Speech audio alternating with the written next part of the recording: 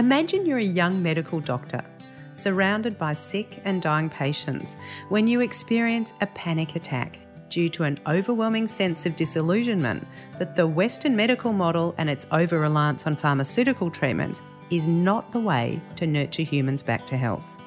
In this episode of Human Cogs, we chat with Dr. Michelle Woolhouse, a GP and global expert in integrative mind, body and nutritional medicine, who upholds a philosophy of health that values the whole spectrum of a person's life: emotional, physical, psychological and environmental. In this conversation, Michelle shares her learnings on the role that cultural reward plays in our current anxiety and stress pandemic, how social media contributes to our empty pursuit of the holy grail of happiness, and why empathy without self-compassion is unsustainable. The potency of Michelle's message lies in the combination of her personal experience and holistic medical approach, which she has used to teach countless others how to heal emotionally and physically by attuning to the powerful feedback we each receive from our hearts, our minds, and our guts. Here's Michelle.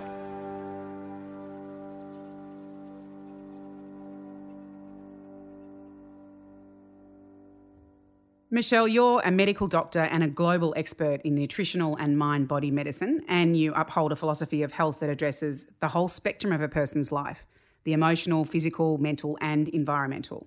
What's the sort of story that took you on the journey to this holistic medical approach? Wow. I mean, it was quite a journey. I mean, medical school is quite a difficult place to be, and I guess I found myself towards the end of that medical degree really questioning health and wellness, and I found myself actually quite filled with anxiety. Medical school is often about the way they present diseases, like there's a Russian roulette sort of aspect to it. You know, you kind of just get this disease, and even though they mention things like nutrition and, you know, psychological factors, they're often really underplayed. And so I often felt that I kind of developed a bit of a hypochondriasis, you know, in some ways, just thinking every little gripe or pain or fleeting kind of lymph node swelling was either cancer or MS or some sort of psychiatric condition, depending upon what rotation that I was in. Then going on into becoming a junior doctor, you know, and just being faced with so much in the way of, you know, life stresses and, you know, really being thrown in the deep end of watching people, you know, pass away, some of them really, you know, young and tragic sort of circumstances. I guess I experienced really what you call a breakdown with panic attacks and anxiety and that kind of stuff. And I actually didn't know what was going on for me. So that kind of led me really to my own explorations of health in some ways. And I landed after a couple of years at this conference called the Holistic Health Conference, which was down in Lorne. And, you know, the first time in my life, it was a whole bunch of doctors that were really talking about lifestyle medicine and nutritional medicine and mind-body medicine as a kind of an adjunct to people's invitation to health and wellbeing. And it literally blew my mind. And so that after that weekend, I radically shifted my diet because I was, you know, like lots of people when they're 21, probably drinking too much, you know, too much coffee, too much processed foods, too much sugar, and ended up kind of, you know, really having a very personal relationship to what food and mood can do, but also then the introduction of things like meditation or Tai Chi or yoga, and then kind of hit it off from there. It sounds like, Michelle, you were really disillusioned after your experiences at med school. But what was it, I want to take you back before we move forward, that drew you to medicine in the first place? What was your hope by being a part of that industry? I was talking about this with my girls the other night, but I mean, there was a really strong desire to help people. You know, I think I was a fairly idealistic young medical student, and I still have a strong passion for people and for story and for supporting people. But in many ways, I thought medical school was kind of the pinnacle of helping people. But I was quite disillusioned by the emphasis on the pharmaceutical medications, I guess, and really found, you know, in the first couple of years of my junior medicine was actually a lot of prescribing of pharmaceuticals and not very much in the way of myself as the therapist, you know, being really kind of engaged.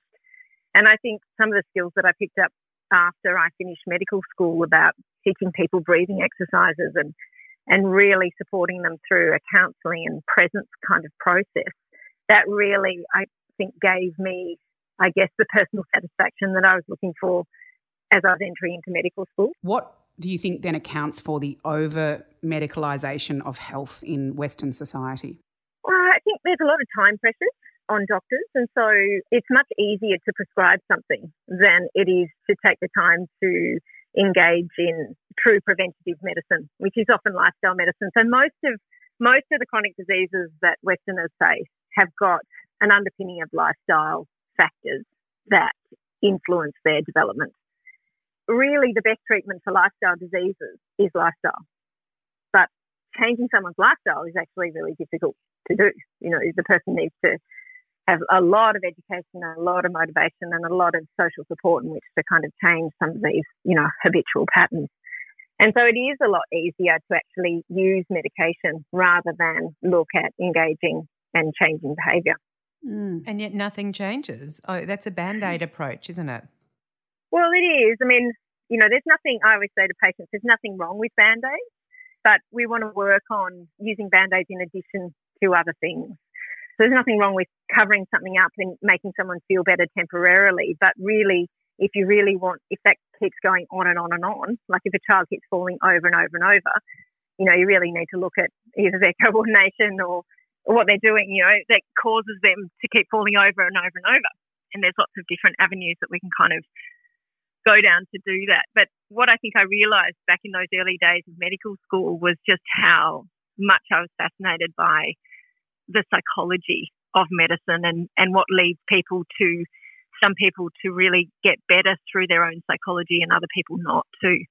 And I guess that's been really formative in my chosen kind of career path. Michelle, you've talked quite a lot about in looking at health in that holistic way, that part of that is, well, not Band-Aids, but actually going back and acknowledging the primitive parts of our human dictates and behaviour and, you know, the lizard parts of our brain and how that plays into science, physiology, energy, the body. Can you explain a bit about the work you've done around going back into understanding humans at that really kind of primitive level? Oh, absolutely. I mean, I think it's been so informative for me to understand, you know, patients' behaviour and what makes people tick, and also myself, you know, through my own anxiety, learning about my own physiology, my own biology. It's such an important factor to understand. So one of the biggest things that has been affecting Westerners over the last, let's say 50, 70 years, for example, they started to scale off in the 1950s and found that every decade was getting more and more stressful. So it's called the stress index by a couple of famous psychiatrists back in the 50s.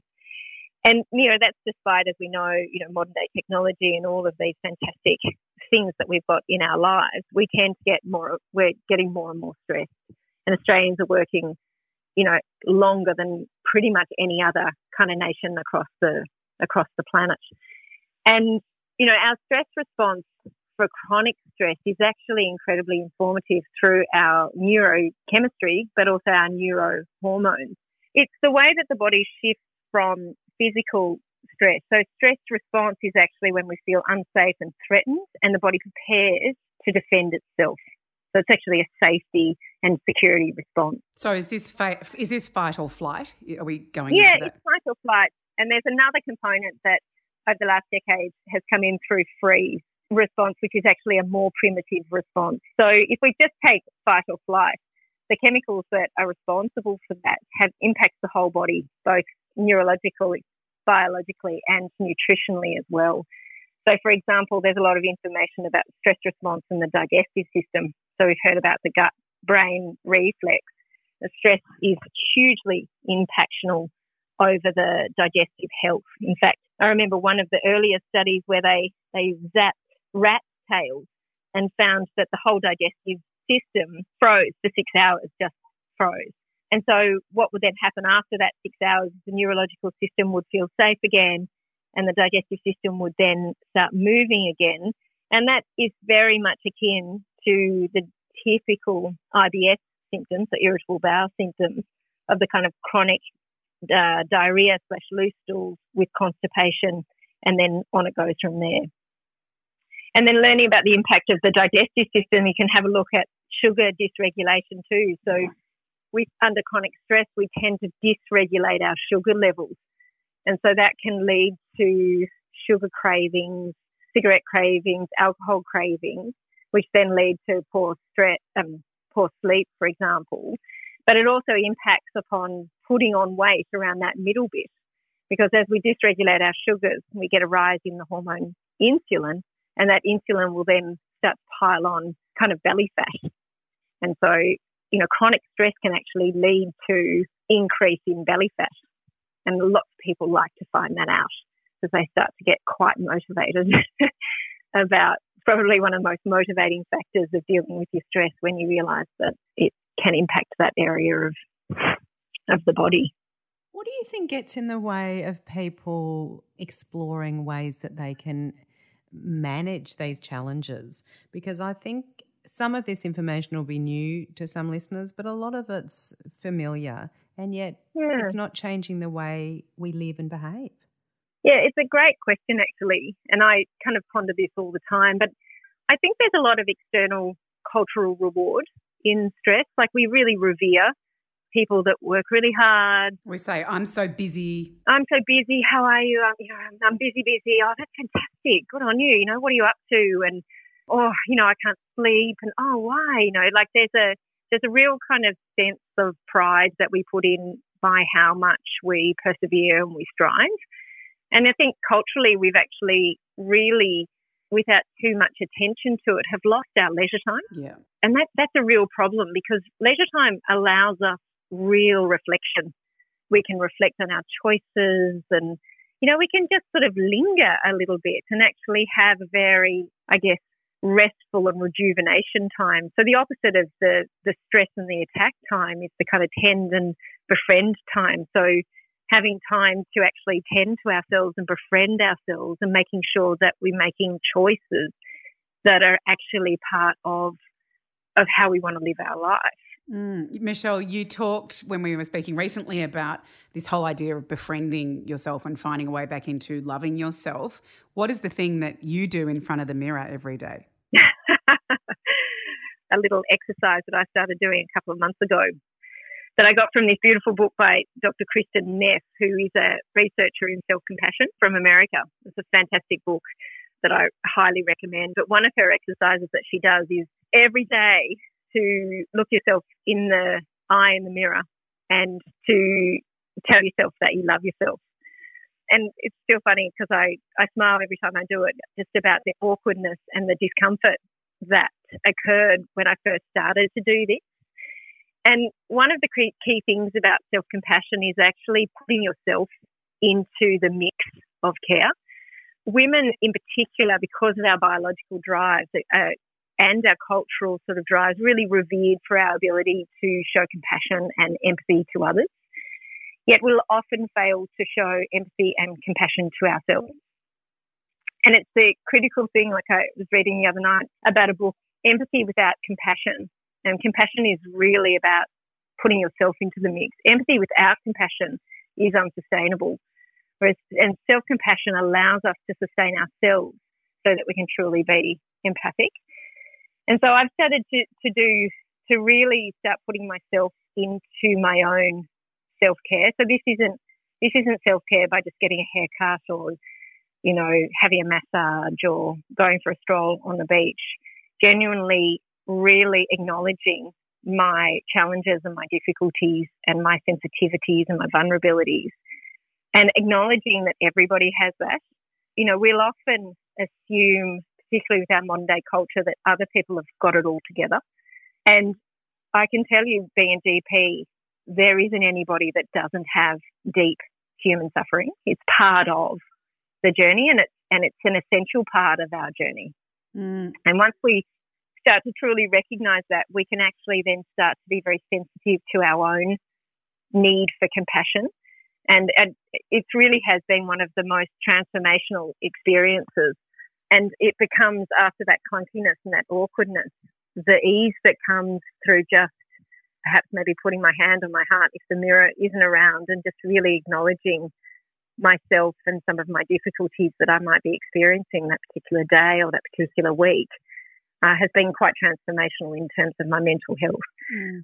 Sabina's got her hand on her heart at the moment. Great. Well, I guess I'm listening with two hats, and one is that of a health professional who's in the business of caring for the needs of others myself as a psychologist, and thinking about, I mean, I've read a lot of Kristin Neff's work on self-compassion. I think it's wonderful, but just that you've said something so simply that I just got my yellow highlighter out, and those people who know me know when I get my highlighter out, it means something is resonating deeply. And you just said empathy without self-compassion is not sustainable. And I don't think you need to be a mental health professional or in the caring profession for that sentence to really resonate deeply, because in some ways we're trying to be empathetic, particularly maybe women more so than men. But anyway, it's not a gender story. We're so drawn to being empathetic about others that we totally overlook ourselves in the mix. Yeah, and give ourselves away to our detriment. So there's nothing left for ourselves to give. And maybe that's standing and seeing yourself in the mirror and acknowledging, as you say, Michelle, we are part of that pie that we create of love or care or compassion or empathy that we have available. And there is a finite amount of that, really, in the context of our busy lives. I was just going to say it's kind of the ultimate Me Too sort of movement, like #Me Too, but it's actually just putting yourself into the mix of the care that we are all worthy of. And we know that. I just want to bring this home for listeners and for myself, because, we've all been told put your own oxygen mask on before you place them on someone else. And we've heard this a million times. What is getting in the way of us putting ourselves in the mix? Oh, it's $1 million question, really, and I think it's unique to all of us. But I think we have to start the conversation about shame and the shutting down of ourselves to the detriment of ourselves. And, one of the things that fascinates me, bringing back to the kind of question in this series of the biological aspects of ourselves, like we have innate emotions that are very, very helpful for our survival, but not necessarily for our thriving. Mm-hmm. And so our innate kind of emotions are things like, anxiety, anger, disgust, sadness, joy, but shame is a big one as well. So keeping ourselves small keeps ourselves safe, but it also limits our ability to actually really dive into our deep human aliveness. And it comes down to kind of meaning and purpose. But I think, the other thing we mentioned through this podcast is our lack of time and our almost addictive nature of filling that time with things that are not necessarily meaningful. And I think we have to be really disciplined and courageous about standing up and kind of demanding our aliveness back into our lives. And changing we need a paradigm shift here around the cultural reward that, as you say, stress gives us. Imagine the cultural rewards of filling up our own cups, of talking to ourselves in the mirror, of creating a space where there is nothing to do but be. We need rewards for those on a social, on an individual and on a collective level. This raises, I guess, the issue of anxiety, Michelle, and it is at pandemic proportions in our society. Why do you think it's so common now for people to experience anxiety at its varying levels? I think it's a really good question to ask, and I think there's a lot of ways that we can respond to that, and I think it's multifactorial. There's certainly cultural issues in terms of, the social media pressures, particularly on women and young girls. And so women have a preponderance of anxiety compared to men. They just express it differently. And biologically, they are the less strong of the sexes in terms of our biology. And so the way that we increase our strength and power is through our relationships and our friendships. So much so that when we lose a friendship or a relationship, it's probably one of the greatest sources of anxiety and stress that a female body will experience. I think relationships and social media relationships do tend to impact our ability to truly relate and attune ourselves to other people, and we're impacted in that way. We can also look at the environment of high work pressures and stresses and lack of kind of time for each other. lack of time for that deep connection to occur. And then we can look at physical factors like lack of sleep because of excessive screen times or excessive electromagnetic radiation can impact that, too much light and noise and distraction. But also then you can look at dietary factors such as excessive sugars and caffeine, alcohol for the older cohort.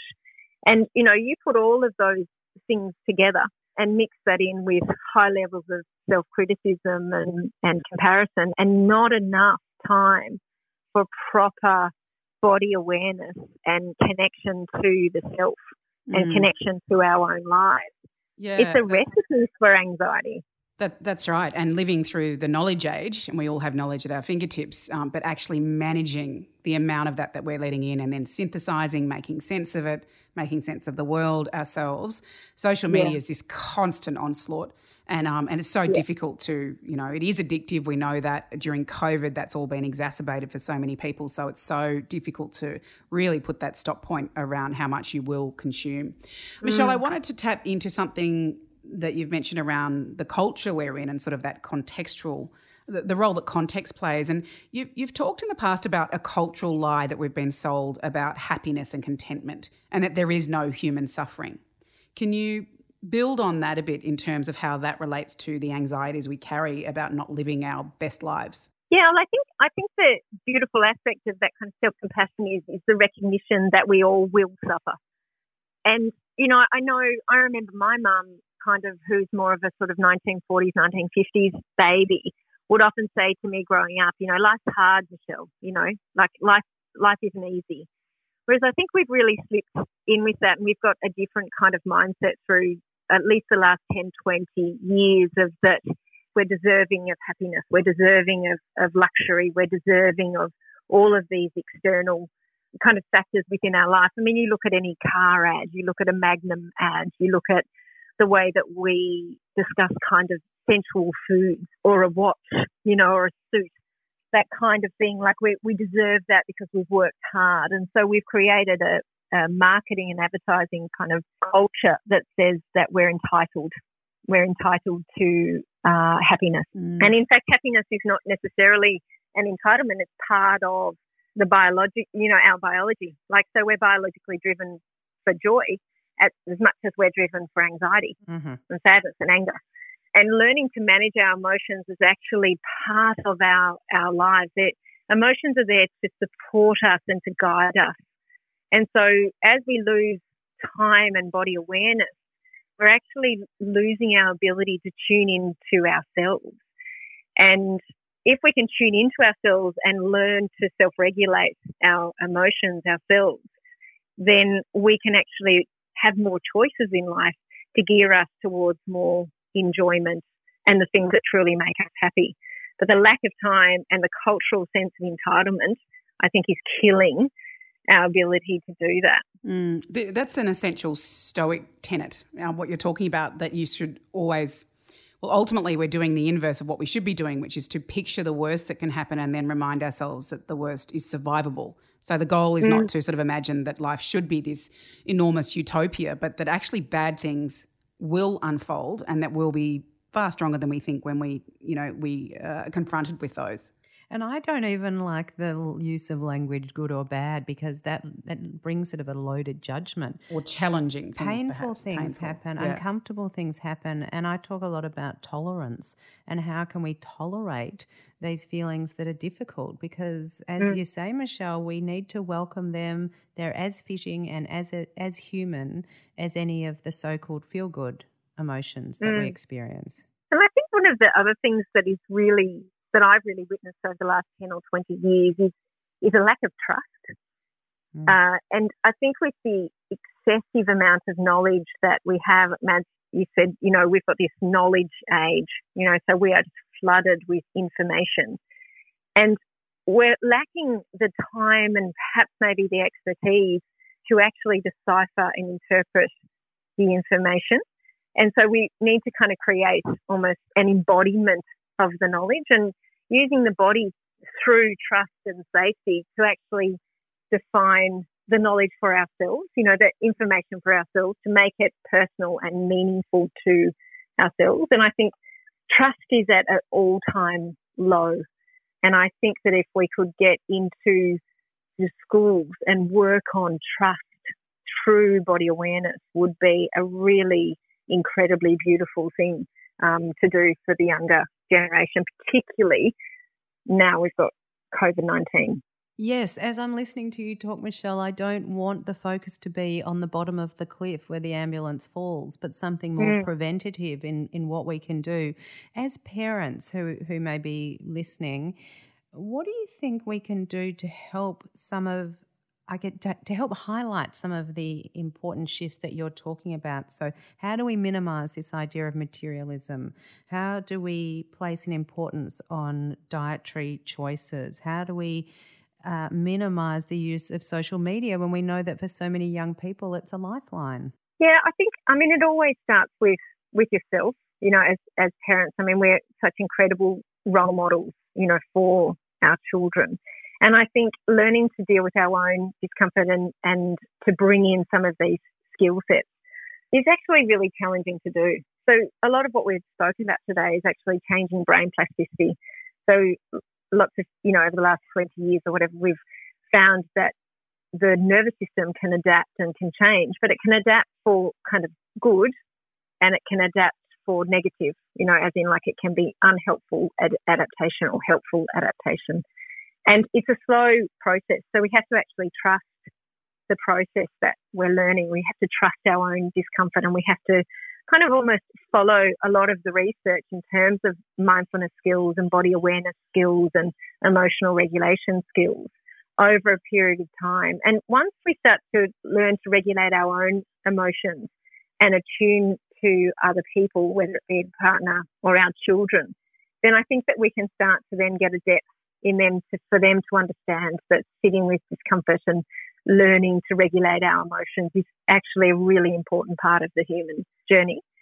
And I think, going back to kind of nutritional aspects, I think knowledge and having the knowledge is a really powerful aspect, and being really encouraging to your social circle can be really helpful as well. So coming in with your sort of fructose-free special cakes at birthday parties or, abundances of salads or whatever, if you have the knowledge, and it can really infiltrate friendship groups really quickly.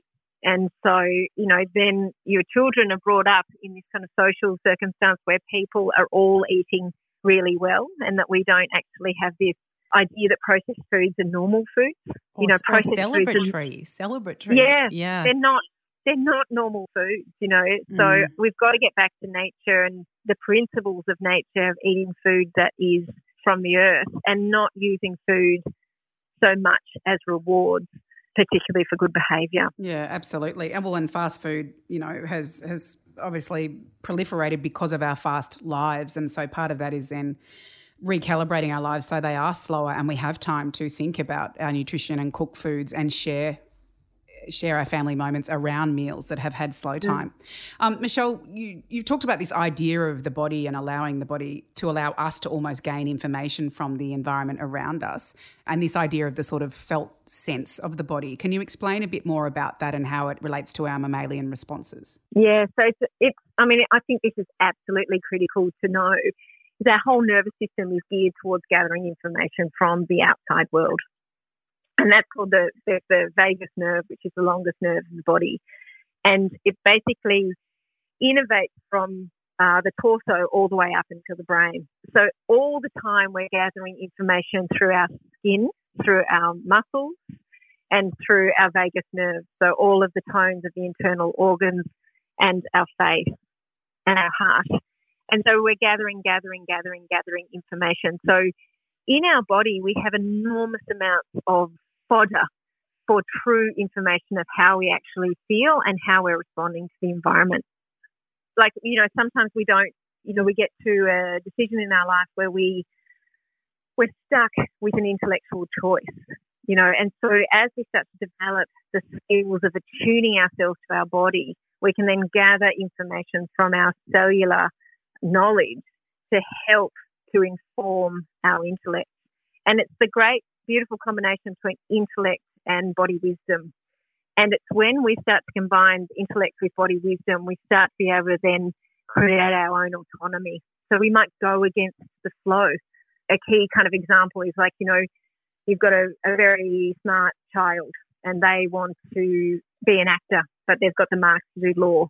And every parent, the parents are saying, you should do law and then do your acting, make sure, all of those kind of conservative recommendations that are, I guess, common, in the parental-child relationships. And with really good felt sense and really good attunement to the body, a person can then go, no, I actually feel like my heart is actually taking me in a different direction, and really trusting, the body and going in the direction that the body wisdom allows you to go. Which a lot of young children innately and intuitively experience, and then I think we knock that out of them over the years. So it's important that we get back and invite them to go back to what they knew and felt before they were told otherwise. Is it heart? Yeah. Is it heart or gut?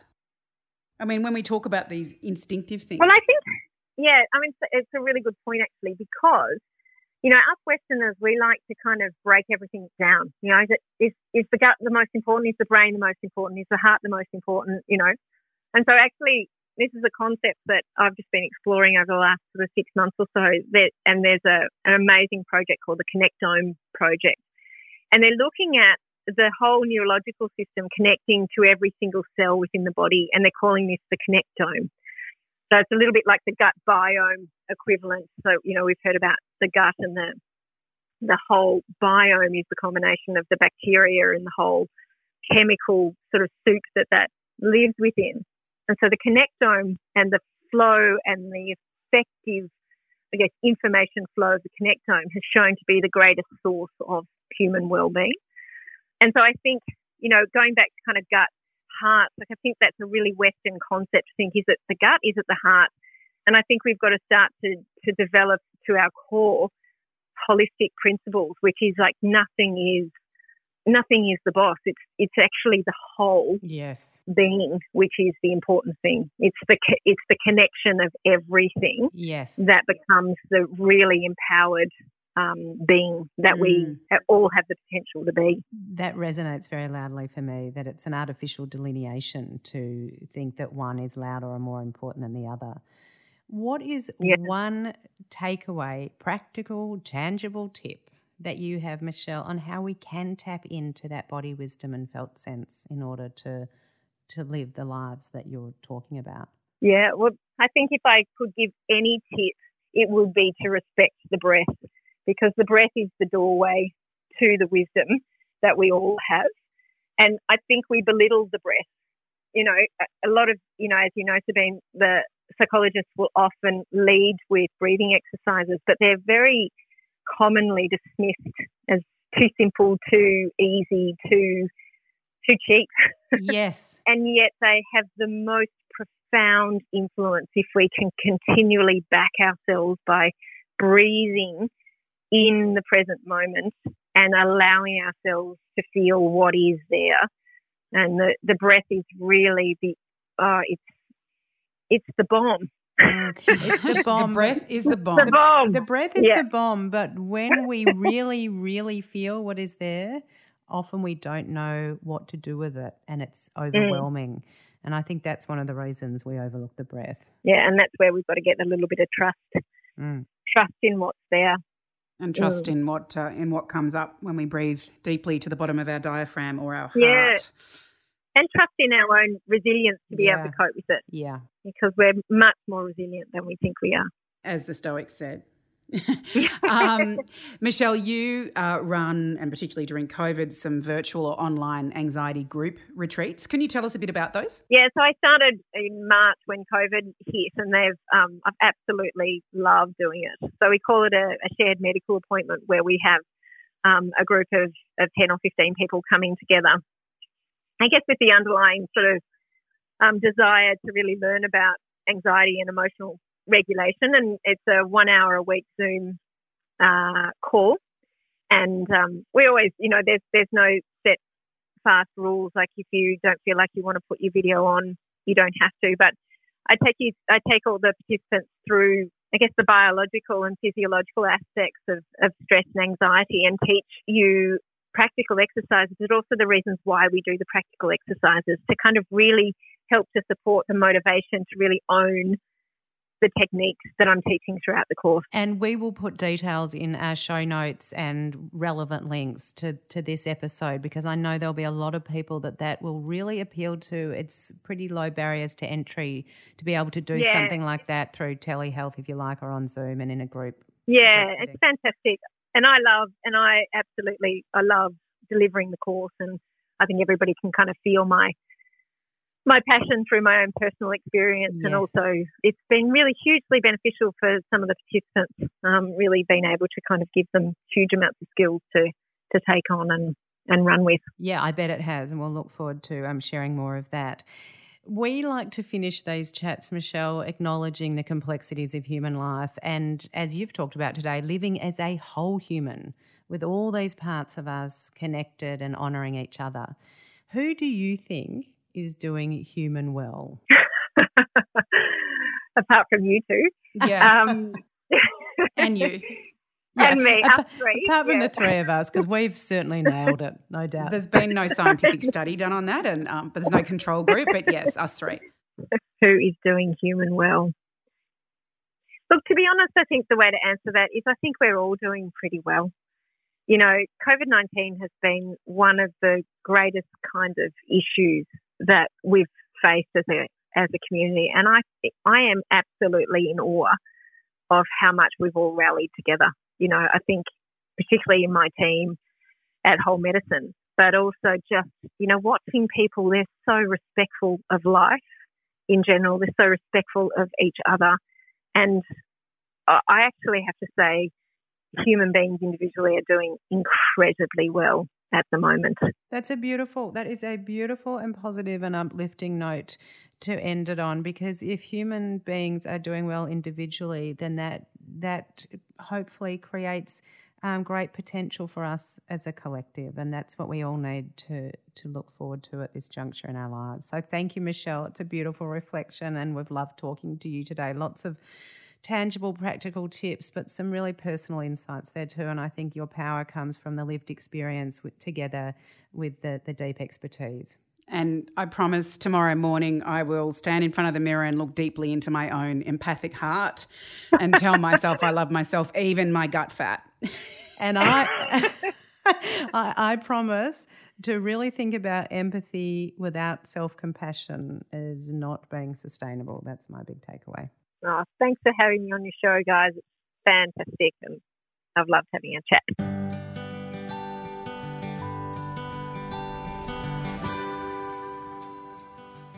Thanks so much for joining us for this episode of Human Cogs. We know that being human is pretty messy for the best of us, and we really hope these conversations challenge what you think you know about yourself and maybe some others in your orbit. And you know, Mads, as a psychologist, I know I'm having a good day at work when people say to me, Sabina, I've never thought about it that way before.